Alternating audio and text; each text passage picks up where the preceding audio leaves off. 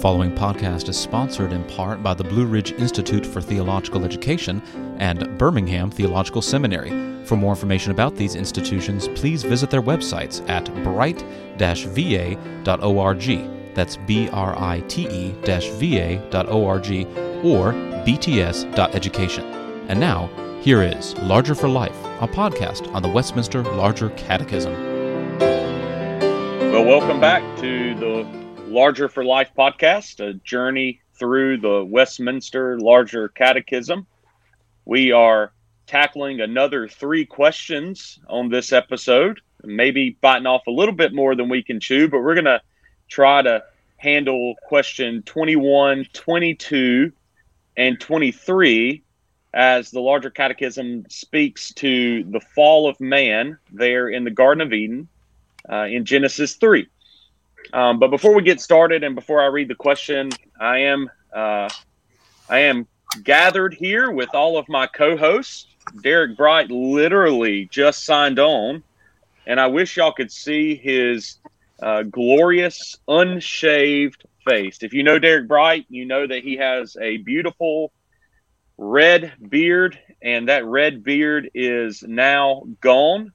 And so it looks like we're gathered here with 4 adult ministers, well seasoned in their training, and then 1 8-year-old. But we're going to let him talk anyway, because we know that he is not 8 years old, and we know that he knows much. Well, yeah, I know. I'm trying to be favorable here. I'm trying to be winsome, but we know that Derek probably has some great material here on the fall of man, and so. Here in just a little bit, we'll begin reading the question, but I want to go ahead and let our co-hosts give a small hello. And so let's start with Sean Morse, hailing from the great state of Tennessee. Greetings and salutations, citizens. And then we have Stephen Spinnenweber, hailing from DeSantis Land, Florida. Good to be back. And Nick Bullock, our now Texan colleague. Guten Tag, y'all. He brings back the German, even though he's living in New Braunfels. And then we have Derek Bright, Aliceville, Alabama. Better late than Spinnenweber. I think he means never, but better late than Spinnenweber. Well, good morning. Hope everyone's doing okay. It's afternoon, Derek. We know you just woke up, but it is. Oh yeah. Well, yeah. Okay. I was going to try to spin this that I'm in a different time zone, but it's still lunchtime here. It's still. Somebody had a rough night trick or treating last night. He hit the Snickers and the Milky Way just a little too hard. It sounds like still on that sugar crash. That's right. So, all right. Well, I'm a Twix man. I'm a Milk Duds man. I was stealing all the kids' Milk Duds last night. The only one with the cookie crunch. The only one with the cookie crunch. Wait, which is the one that has the swirling chocolate in the commercials? I don't pay attention to candy commercials that diligently, so I can't speak to that. That's a Seinfeld reference. That's for our friend James Ritchie. Which one has the swirling chocolate in the commercials? They all have swirling chocolate in the commercials. Hot take. I've never watched Seinfeld either, so I'm sorry. So guys, get this. My kids are trick-or-treating in our Texas neighborhood, and there's one lady that's giving out candies wrapped in Whataburger chicken biscuit free giveaway tickets. That's when you know that you live in Glory Land. Oh, man. What a winner. What a winner. That is a winner. All right. Well, let's jump into question 21. And the catechism question reads, did man continue in the estate wherein God at first created him? And the answer is, our first parents being left to the freedom of their own will, through the temptation of Satan, transgressed the commandment of God in eating the forbidden fruit, and thereby fell from the estate of innocency, wherein they were created. And so I'm going to punt this on over to Sean to get us started. And let's just make a disclaimer. No one here believes that the forbidden fruit was an apple. We need to repeat that from last episode, despite what all your children's Bibles say. But Sean, take us away here with question 21. Well, it's a happy providence that we are right here in the middle of the autumn season, colloquially known in America as fall. And today we're getting to talk about the fall. The fall, capital F, not lowercase f, the season, but capital F, the fall. That is the fall of mankind into sin, as we start here in question 21. So our first parents, namely Adam and Eve, and we've spoken about this already in previous episodes. We've talked about covenant representation. We've talked about federal headship, Adam being our first father, federally representing all the human race, which descends from him. So he's representing all of humanity in this action. And notice how the catechism question, rather the answer, is very keen to observe that there was freedom of the will. Now, that's something we may want to touch on as the conversation gets going because, you know, we're here as PCA men, and we live in the Reformed world, and many of our listeners live and operate within the NAPARC world, General Reformed and Calvinistic world. And so these are not live arguments a whole lot, but for a number of our friends and neighbors, Christian friends and neighbors that live in different communions, different denominations, different theological traditions, arguments, I should say, about the nature of free will and the freedom of the will are very live. And I suspect those of us who did not grow up Reformed and Presbyterian, but came into the tradition in our later years, that was something we had to grapple with. I know I did. I grew up in the kind of theological environment where free will was hammered. Man has free will. Man has free will. God doesn't force himself upon anyone. God doesn't compel anyone. And so there's this allergic reaction to things like foreordination or predestination or things of that nature. And it's the phrase free will is often invoked as a kind of way to stop the conversation entirely, to shut it down. Well, I appreciate how the Catechism gets at this doctrine that there is a freedom of the will. The problem is that sin ruins everything. Sin has warped and perverted and poisoned that original free will with which man was endowed. Certainly, you think of Luther's great theological treatise, The Bondage of the Will, or you think of Jonathan Edwards, The Freedom of the Will, and they further explore these distinctions and nuances. But right there at the get-go, we are reminded that Adam and Eve, in their state of innocency, in that state of paradise, before the corruption of sin entered into the equation, they had a freedom of will. They had the opportunity to do well and do right, or to do poorly. And unfortunately, we see here, through the temptation of Satan, they chose poorly. They transgressed the commandment of God in eating the forbidden fruit. And so they were in that estate of posse, peccare. We've talked about those four categories of Thomas Boston's human nature, the fourfold nature, the fourfold state, rather. So we were in that first state, posse peccare. It's possible to sin, but here we are now. We are plunged from the estate of innocency wherein they were created. And now sin has entered into the equation. And we'll talk more about that second state that humanity was plunged into, non-posse, non-peccare, not able to not sin. We'll talk about that as our conversation among these three questions continues. Sean, I was actually just teaching our middle school students through the Westminster Confession of Faith.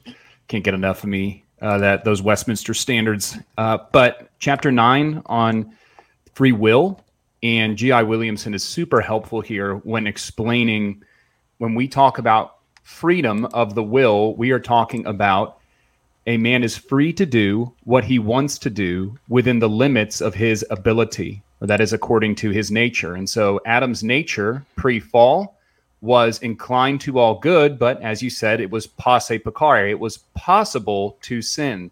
It's non-posse, non-peccare for us now, prior to salvation, of course. Pardon my get tongue tangling there. But no, I think we knew what you meant. Outside of Christ, it's outside non-posse, of Christ. non-peccare. That's right. Yeah, and so this freedom of the will, kind of the way that I explained it to our students was, there was two options. There was obedience and disobedience, and we could say this, that even today, even to the unregenerate man, there is always the option not to sin. But by virtue of who the sinner is, right, he is not free. He is not capable of choosing what is right and pleasing to God by virtue of the fact that he has, as we're going to talk about, this fallen and totally depraved nature. The soul that is set on the flesh cannot please God, right? It cannot. It's impossible. And then also Hebrews 11:6, without faith, it's impossible to please God. So Adam had free will insofar as prior to the fall, he had the ability to choose either good or evil. But like you said, he sadly chose evil. And here's something that I think we all have to kind of reckon with, because Adam, or you used those words to describe Adam's relationship to us. He wasn't just merely an exemplar, but he was our federal head. Mm-hmm. And so some of our listeners, either themselves or maybe their friends, really kind of bristle at this idea that because Adam fell, we fell with him. But I might be getting a little bit ahead of myself, because that's really question 22, talking about federal headship and our relation to Adam. But coming back to 21, that's the hard part here. There's a lot of overlap, right? Is that Adam was required in the covenant of works to keep this probationary period, this test, and he failed, and he lost that freedom with which he was originally endued and endowed with by God. So, Nick, why don't you tell us a little bit about this idea of probation, Adam being tested, and how his, that estate wherein he was created was dependent upon his performance during this probationary period. Well, in a real sense, whenever the Lord created man in his image and after his likeness, we have a God that does things. He works out his own will in the midst of his creatures in eternity, and he does so freely. And so one might, assume that whenever he makes his creatures, specifically the man Adam with his relationship to Eve as her representative, that he has some freedom, and he's given freedom within that creation to operate. However, it's not freedom without guidelines. It's freedom under the direction of God. And it's really a question of obedience. Will the creature obey? Will he be like his God even as he looks and is like his God? Will his actions show that forward? And so the Lord gave Adam into what's been called sometimes the probationary period, where, as Sean has mentioned before, he was able to sin and able not to sin, free to righteousness, but also still with the capacity to fall. And so that's really where we see Adam as in the first portion of his created frame, as having, yes, the likeness of God, but also the freedom to transgress God. I've heard this brought up before, and I want to see what y'all think about this, because question 21 here in the Larger Catechism speaks to this a state of innocency that Adam and Eve were created in, and therefore the fall into sin required an external tempter. And it seems as if the Catechism does lend itself to this mindset, because it very quickly tells us that our first parents, Adam and Eve, had their own will to choose good and evil through this testing period, and they fall because of the temptation of Satan. And so, is it appropriate to think or to claim that the catechisms and the scriptures are teaching us that it required an external temptation, an external pressure to choose evil, and therefore requires Satan in the form of a serpent to come and to tempt Eve, and then ultimately to cause Adam to fall as well? Do y'all think that's a fair assessment when people are giving commentary to the fall of man, and even largely the commentary to the catechism question here? Matt, I think it's pretty fair. Oh, go ahead. Go ahead, Nick. Well, I was going to just say yes, and I think it really relates to the reality of man actually having the imago Dei, a perfect imago Dei. He really is in the image and the likeness of God as God is, without a spot of unrighteousness or unholiness, completely free from sin. Anything less than that, if it didn't necessitate an outside instigator to sin, then it would be saying something about the character of God, who created man in his own image and after his likeness. So I'll punt that back to Sean. Sorry, man. No, it's good. We're tracking along the same lines. As you were saying, they were in a state of paradise. They were in a state of innocence. They were in a state of original purity and wholeness, such that there was no flaw within them when God made them in perfection. There was no flaw within their emotional constitution. There was no flaw within their mental capacity. And J.G. Voss seems to be tracking right along here with us in his comments on this very question. This is in his commentary on this question, question 21. He asks this: what great mystery is involved in the Bible account of the fall? He says, the problem of the origin of evil in the human race. Since Adam and Eve were created in a state of knowledge, righteousness, and holiness, there was no evil in their nature to which temptation could appeal. Since they were created in righteousness, evil had to enter their lives from an outside source. But how could temptation to commit sin make a real appeal to a sinless being? What motive could have more influence in a sinless person than the motive to obey God? So he answers that question along with what we are thinking here, but then he has some follow-up thoughts there as well that are worth discussing and extrapolating and considering furthermore. Well, one of the things that I think is so fascinating is when Adam and Eve fall, when they transgress the law of God, you see how sin begins to impact their heart and their mind almost immediately. Not only, and I don't want to get too far ahead of us, but not only do they hide in their shame, because they realize that they're naked, but immediately when Adam is confronted by God for his transgression, for his sin, he begins to push the blame upon his wife and even beyond God himself. It's this woman that you gave me.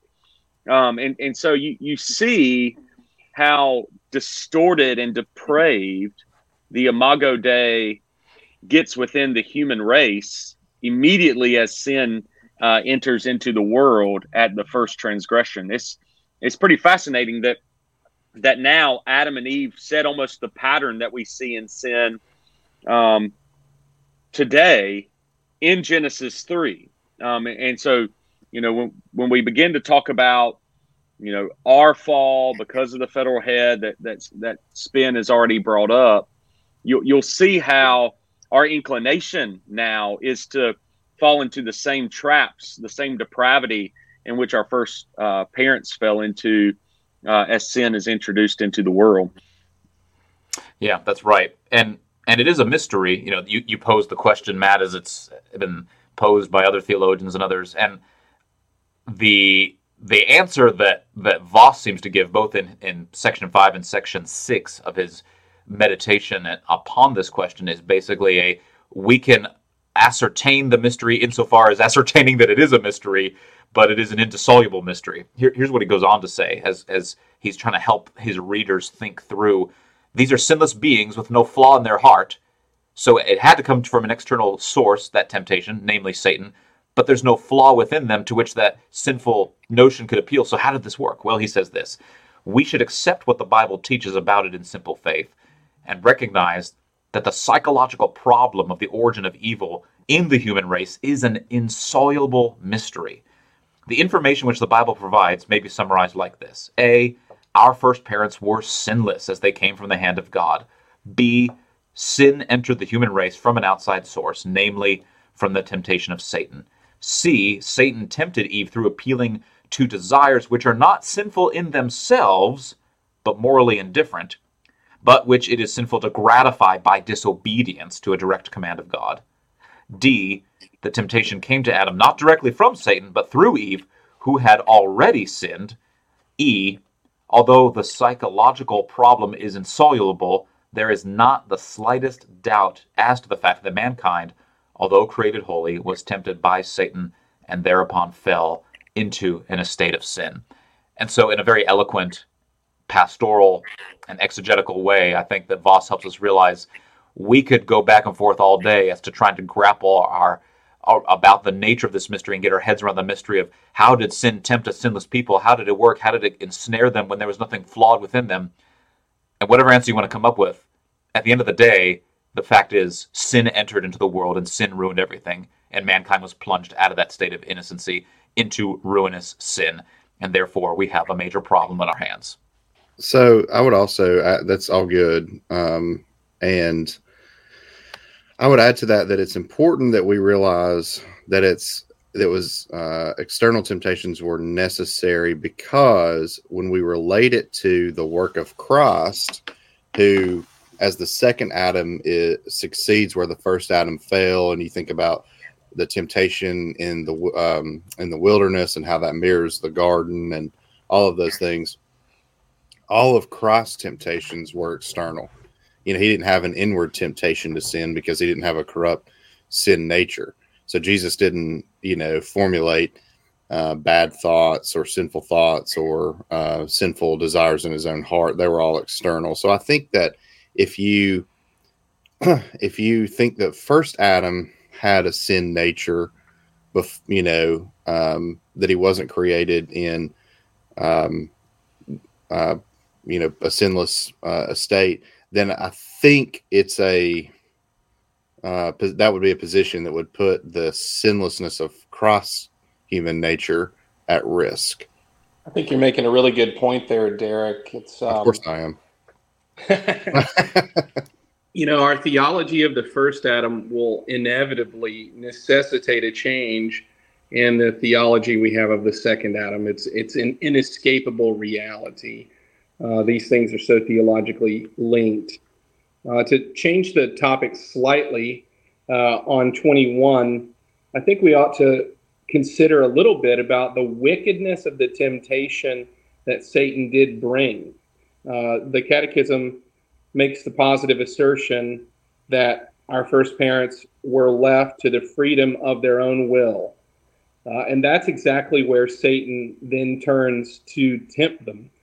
His assertion, do this and you'll be like God, more than even their image bearing or their form, has to do with the question of freedom, because the whole question was, will you obey or will you disobey? It's a question of whether or not they actually had free will.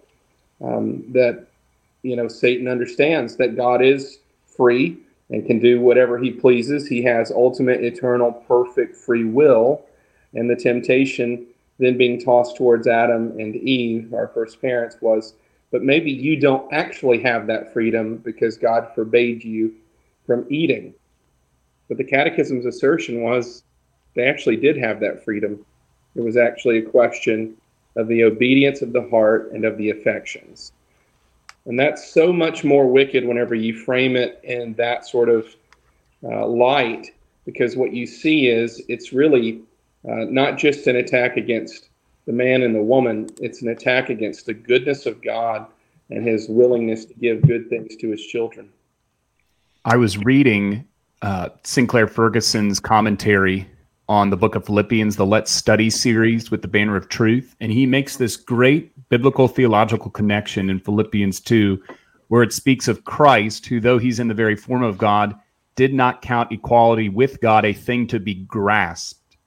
And he kind of zeroes in on that verb grasp and takes us all the way back to the garden, because that's what Adam and Eve tried to do. They tried to grasp at equality with God. They wanted to know good from evil like God.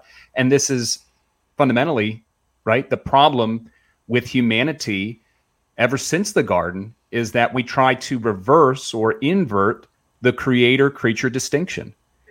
We try to be in the driver's seat, the captain of our soul, or however the Invictus Prayer goes. We try to know, and we try to blur the lines or set the terms of what constitutes good and what constitutes evil. We try to, as the Johnny Cash song, we try to have the kingdom, but we don't want God in it, right? We try to be kings ourselves, and that hasn't worked very well. So, yeah. And you know, Sven, that makes a really good segue, because we do live in such a democratic age. Whether it's about our politics or about the way that we ourselves want to run our lives, we want freedom. And we want to be a people that represent ourselves and are accountable only to the things that we do, and usually only accountable to our own rules. And this joins specifically to question 22, where the divines ask, did all mankind fall in that first transgression? They answer, the covenant being made with Adam as a public person, not for himself only, but for his posterity, all mankind descending from him by ordinary generation, sinned in him and fell with him in that first transgression. And let me say, friends, if you want to get people worked up, tell them that they're accountable for things that other people have done. We live in an age where that's unbearable for very many. This sort of covenantal, federal relationship of one person to another. Now, I do want to say that I do realize that as Western people, we live in governments that are almost always federal. There's representation, there's a democratic vote, yet there's this person who's going to go, and you hope is going to act on your best interest and do the things that you would prefer them to do. However, nonetheless, we still experience just regularly this sort of thing. But spiritually, this is a new category for some. And so I want to kick this over to Sean and see what you have to say about federal covenant representation, the representation of Adam. Yeah, there's all kinds of jokes in there about, is this federal government, this, that, and the other. But actually, when we better understand Republican, lowercase r, representative federal government, it does help us get our heads around covenant representation. The way it was explained to me years ago, at least a helpful example of it is, you can even think of this in modern Democratic Republic America. Pretend, for example, that America's at war with our neighbors to the north, with Canada. And there's all kinds of folks in the population that object to it. Well, I don't like this war. I don't agree with this war. I object to this war. I didn't vote for this war. Well, be that as it may, your representatives in Congress did vote to go to war, and at war you are, whether you like it or not. Your nation is at war, whether or not you object to it, whether or not you personally, you were not on Capitol Hill. You didn't cast a ballot to say, let's go to war with Canada and hornswoggle all their moose and take all their maple syrup and then have them apologize to us for making it so inconvenient in the first place. You may not have opted to do that, but nevertheless, your nation is at war with that country, whether you like it or not, because someone acted on your behalf. Whether or not you participated in this vote, whether or not you're a soldier that's going to march across the border. Something like that. That's somewhat analogous to what's happening here, spiritually speaking, with our federal representative, Adam. All who are descended from him by ordinary generation. That's a polite and fancy way of saying that all human babies come by ordinary means through which human babies are procreated. So, in a sense, all the human race existed in seed form within our father Adam. And so, as he's representing and standing in for all the human race, he's sinning, and we are all cursed, doomed, and damned as a result. Spin, you were leading in to make a comment just a moment ago. Go ahead. So I can't say not my Adam? You can't. You can't. In the same way that some political rallies would say, not my president, or not my king, or not my chancellor. I guess you could say it, but it wouldn't make any difference. Not my Adam. He is your federal representative and your federal head by nature, whether you care for it or not. And before we think that sounds terribly unfair, what would have been true for all of us had Adam kept the covenant of works, had succeeded and done all that God had required of him? We would have stood to inherit that blessed life and that reward that he would have procured by way of his obedience. And none of us would say that's not fair, right? I kind of liken this to when teaching students. My associate and I, we alternate teaching adult classes and youth classes. We love that balance, and we love being pastors to all. But what I love is to explain to my kids that are into sports, if you have a player on your team who misses the penalty kicks, right, your whole team loses. But if that representative of your team makes those penalty kicks, that they do that in soccer, right? In the fake football, the other football. Football, yes. You did just come back from Honduras. Wonderful accent. See. But if they make that goal, everybody succeeds. We all win with him. And so when you think about that federal, and this is where we have to get to going back to Nick's point, how you think about your relationship to the first Adam will color the way that you perceive and understand your relationship to the second Adam. If righteousness is received not by our actually doing righteous things and perfectly keeping the law, right, but having the imputation of Christ's active and passive obedience given to us by grace through faith, well, then we would also say that there is an imputation. Would you all say it's proper to say that we also have Adam's original sin and guilt imputed to us so that we are born, as we'll see, originally sinful? Fair to say? Yes, I think that's fair. And I think you bring up a really good point, Spin, because we shout out in Genesis 3 that the federal headship of Adam causing our universal fall into sin in the human race is not fair. But we love to say that Jesus and his accomplishments and how he is our federal head in Romans chapter 6 is a glorious gospel truth. I mean, we can't have one without the other, can we? And it really is, interesting. And I know that we're needing to segue over into our next question 23. But, I think we need to pause here for a second and think about how deceiving Satan really is and the way that he often works. He knew exactly how to target Adam and Eve in the garden. And he was successful in that. And now he knows how to target us as well.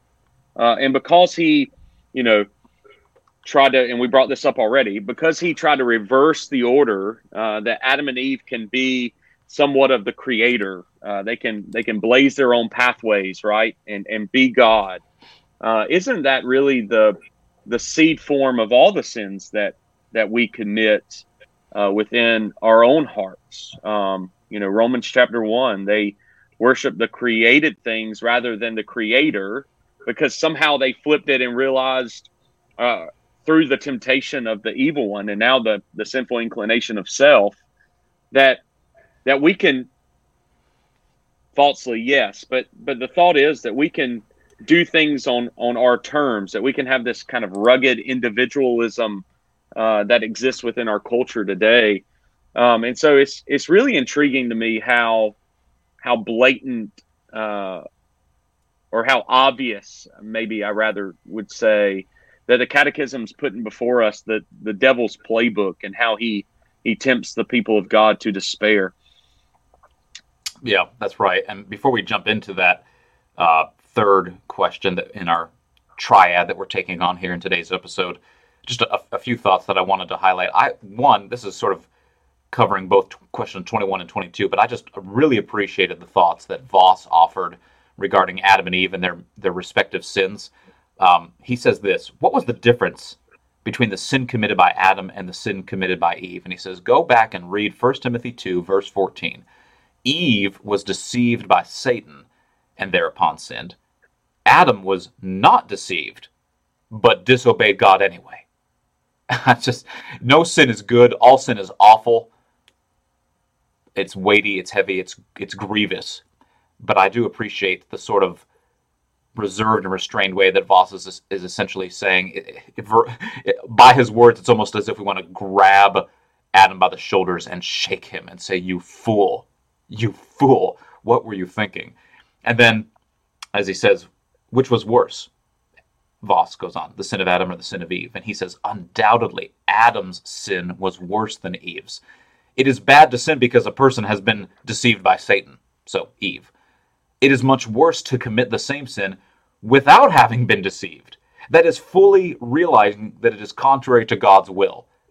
Adam received God's instruction from his creator. He knew full well what was expected of him. He knew full well what was wrong. He didn't have confusion or deception sown into his mind by Satan, the prince of demons, and yet he disobeyed God anyway. What a fool. So I appreciate that distinction of the weightiness or the grievousness between the sins that are committed by the husband and wife there that Voss highlights. And then the other thing to note, more related to question 22, before we jump into 23, is just the federal theology that's highlighted for us, like in Romans 5 and 1 Corinthians 15. These are some of the classic verses that we all think of in terms of this kinds of theology. But Romans 5:12, therefore, just as sin came into the world through one man, namely Adam, and death through sin, and so death spread to all men because all sinned. So there it is. There's that first representative ruining everything because of sin. Verse 14, yet death reigned from Adam to Moses, even over those whose sinning was not like the transgression of Adam, but was a type of the one who was to come. Skipping down, for if, verse 17, because of one man's trespass, death reigned through that one man, namely Adam, much more will those who receive the abundance of grace and the free gift of righteousness reign in life through the one man, Jesus Christ. Therefore, as one trespass led to condemnation for all men, so one act of righteousness leads to justification and life for all men. For as by the one man's disobedience the many were made sinners, so by the one man's obedience the many will be made righteous. So there's that federal theology all over Romans 5. It's also all over 1 Corinthians 15. I won't read it at length, but just that classic verse 21 and 22. For as by a man came death, namely Adam, by a man has also come the resurrection of the dead.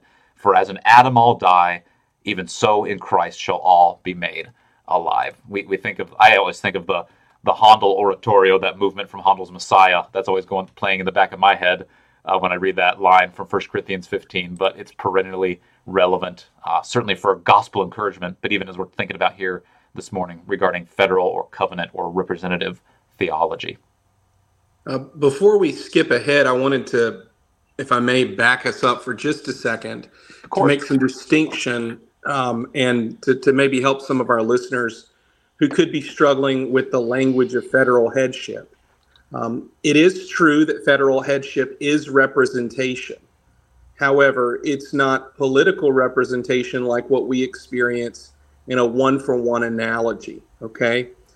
We are constituents that vote on our representative.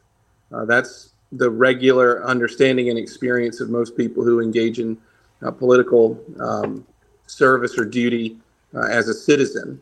Our relationship to Adam, yes, it's representative. However, we are not constituents. We are his inheritance or his progeny, as has been distinguished here as his posterity by the Westminster divines. There's this natural descent. And why do I make that as a real distinction? Because, well, significantly, they're different things. People have that issue of not my president, not my representative or chancellor, or whatever you want to say about things. Right. Because you have this person that does something you would not like, and you would say in yourself, I would never do that. They've done something unlike me.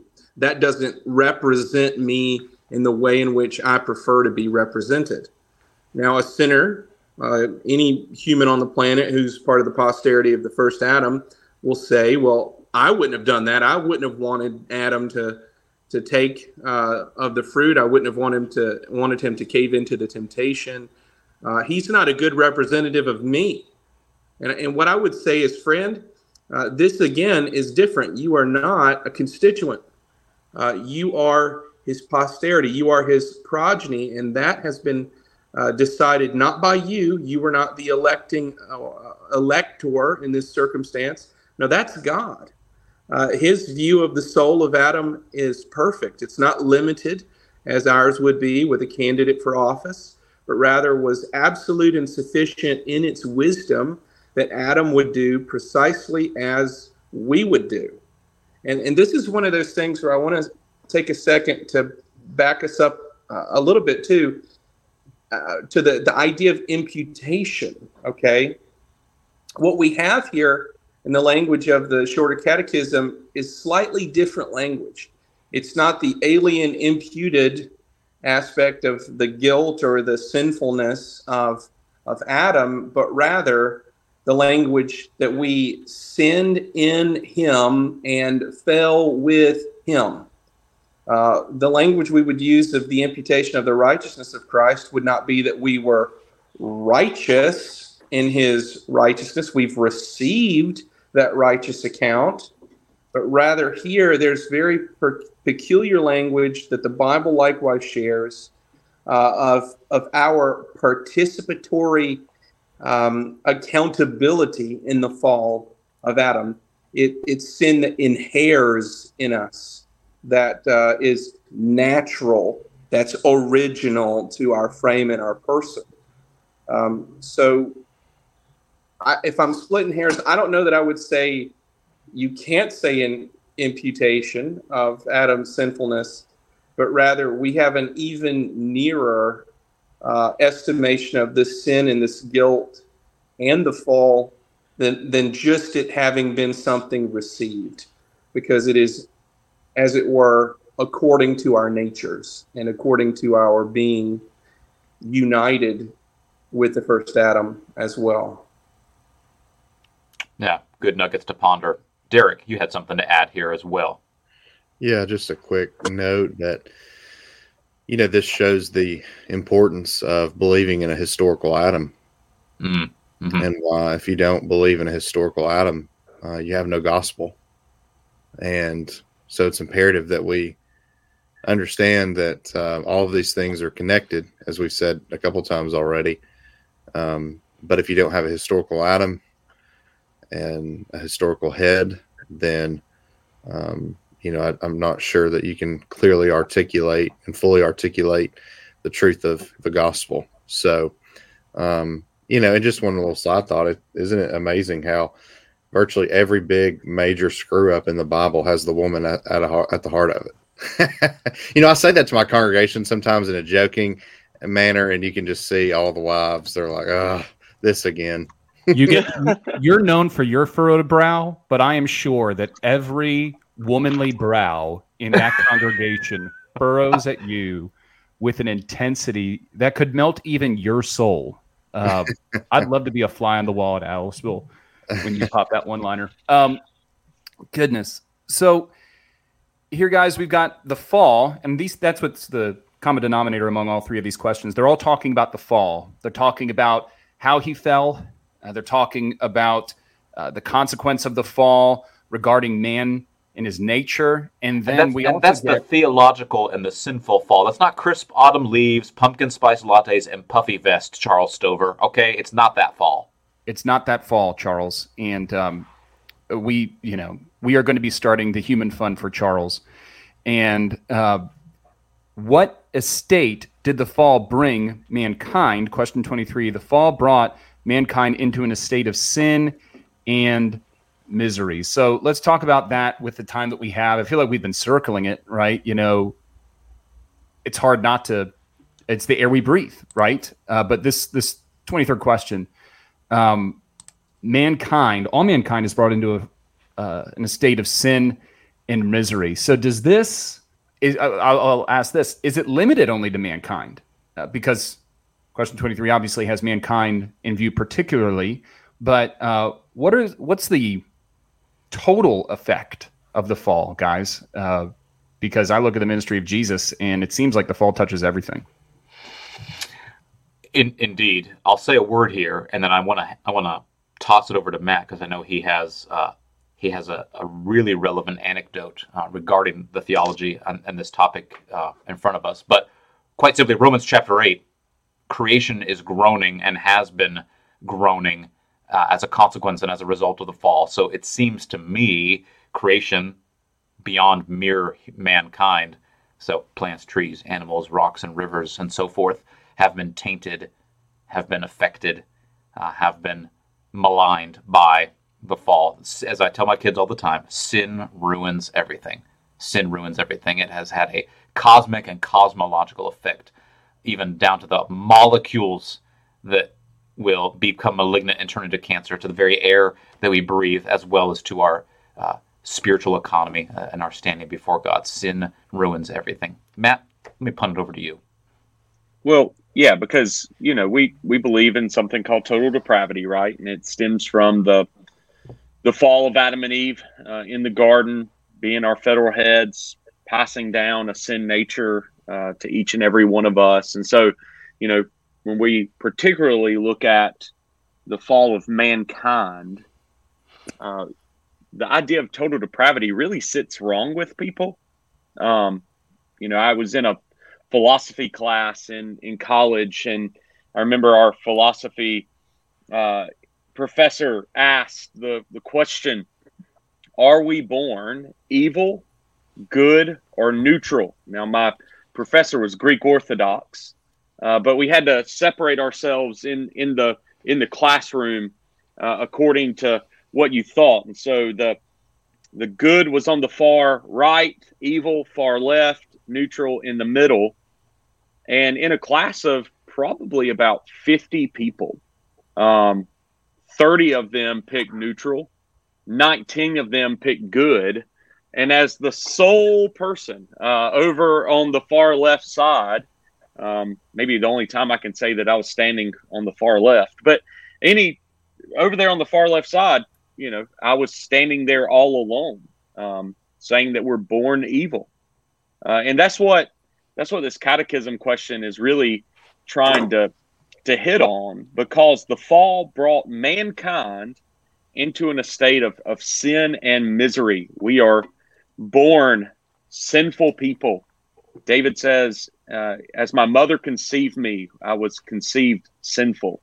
And so even those little itty babies that we love to hold and we think so cute, they have a sin nature that has corrupted their very existence. And so we really need to be careful in understanding and articulating that our need of a Savior comes from the very institution that we're born evil.